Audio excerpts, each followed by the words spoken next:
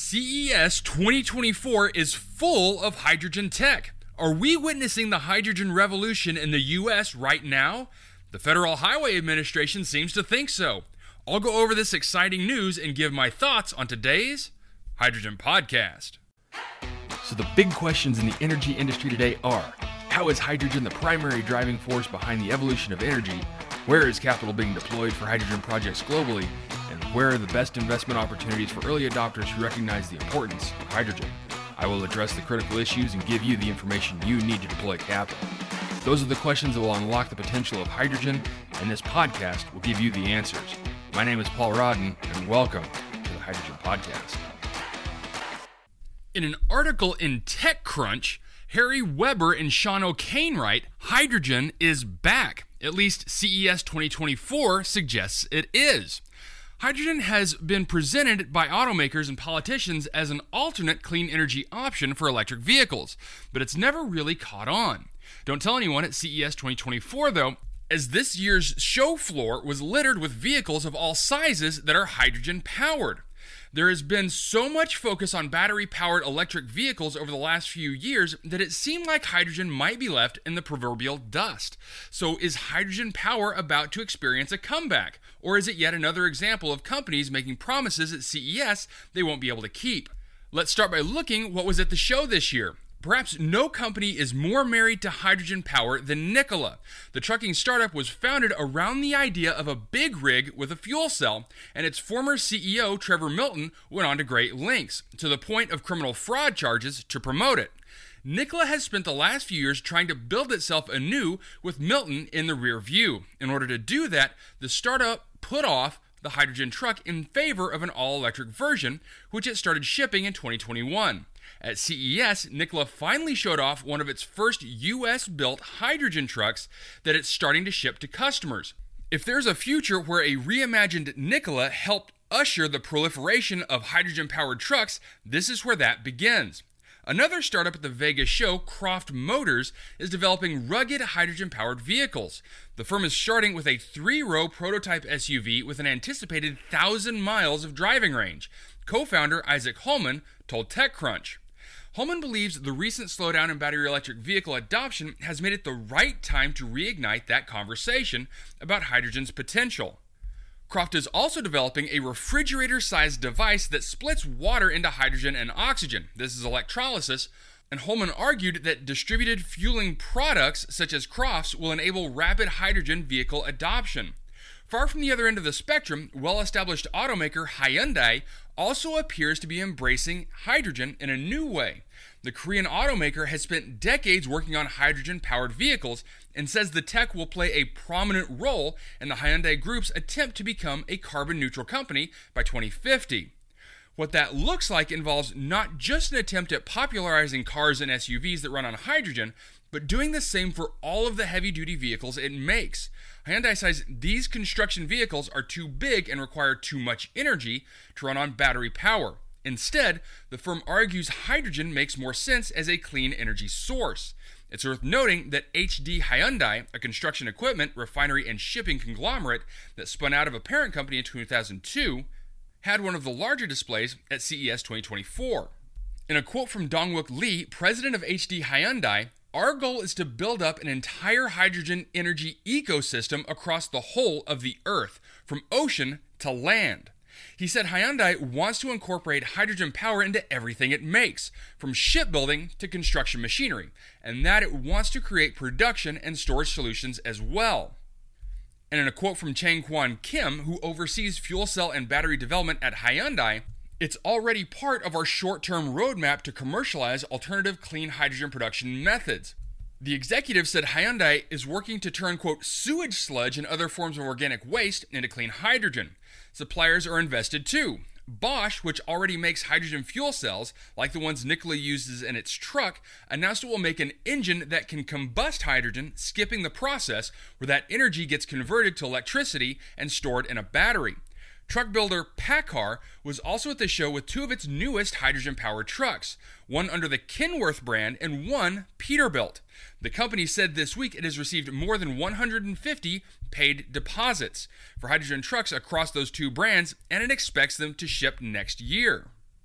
And channeling Vegas more than the others, South Korean energy manufacturing giant SK Group attempted to hype its hydrogen and AI business via a theme park of sorts at CES. The rides included a small train capable of being powered by hydrogen energy and an AI fortune teller. There's political will and money. Federal investments in green hydrogen and refueling infrastructure, two big obstacles to widespread adoption, are giving hydrogen fuel cell vehicles a boost. That's crucial since nearly all hydrogen fuel is produced with hydrocarbons today, and there's currently little infrastructure to keep hydrogen fuel cell vehicles running, whether they're passenger cars or heavy-duty trucks. For one, the 2022 bipartisan infrastructure law put $9.5 billion towards, quote, clean hydrogen initiatives to create hydrogen production hubs across the U.S. Some of these hubs will create green hydrogen via renewable energy and electrolysis. Hydrogen transport is also getting a lift from the same legislation that incentivizes battery electric vehicle sales. Alongside the EV tax credit, the Inflation Reduction Act created a hydrogen production credit, which offers producers as much as $3 a kilogram to offset the higher cost associated with clean hydrogen production. As part of the IRA, the Federal Highway Administration announced during, although not at, CES, hundreds of millions of dollars for new charging and fueling infrastructure, with a huge chunk of it going to hydrogen. There's also corporate interest from the oil and gas industry, which puts tens of millions of dollars towards hydrogen lobbying efforts in the first 3 quarters of 2023. For example, Shell, BP, Chevron, and ExxonMobil are all members of a lobbying group called the Clean Hydrogen Future Coalition. Despite its tidy name, the group argues that hydrocarbons, such as natural gas, should play a role in the clean hydrogen ecosystem when paired with carbon capture tech. The trouble is, methane chronically leaks along the supply chain, and though the gas doesn't stick around long in the atmosphere, it's 80 times more potent at warming than carbon dioxide. This according to the UN.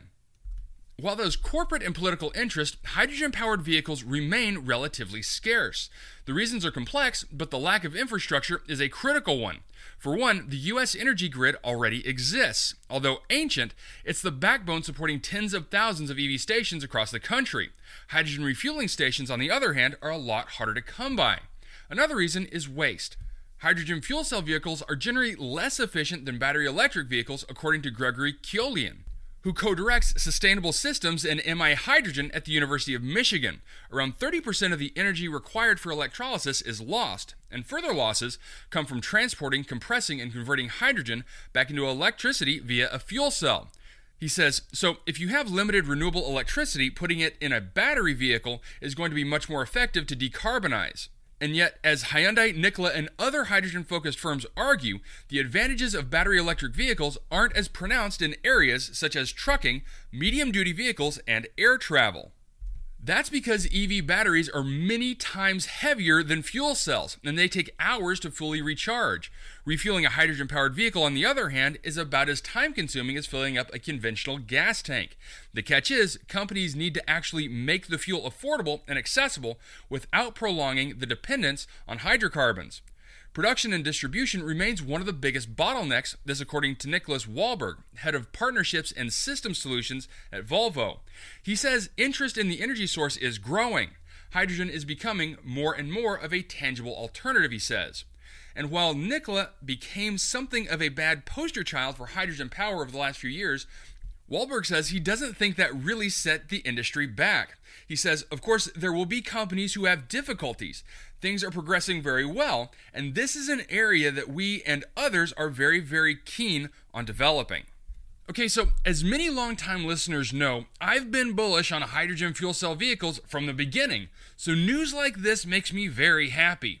One point that this article briefly touches on is the $635 million to push alternative fuels from the Federal Highway Association, a large portion of which will be devoted to building out hydrogen and EV refueling infrastructure, with $70 million being sent to Texas to develop 5 hydrogen filling stations in the Texas Triangle, that being the geographic region connecting Dallas-Fort Worth, Austin-San Antonio, and Houston. Now, this infrastructure is targeting heavy-duty transportation, and rightfully so, as that is how we develop wide-scale hydrogen infrastructure. But another reason why I get excited about news like this is because this is a prime way to increase adoption of hydrogen in other industries.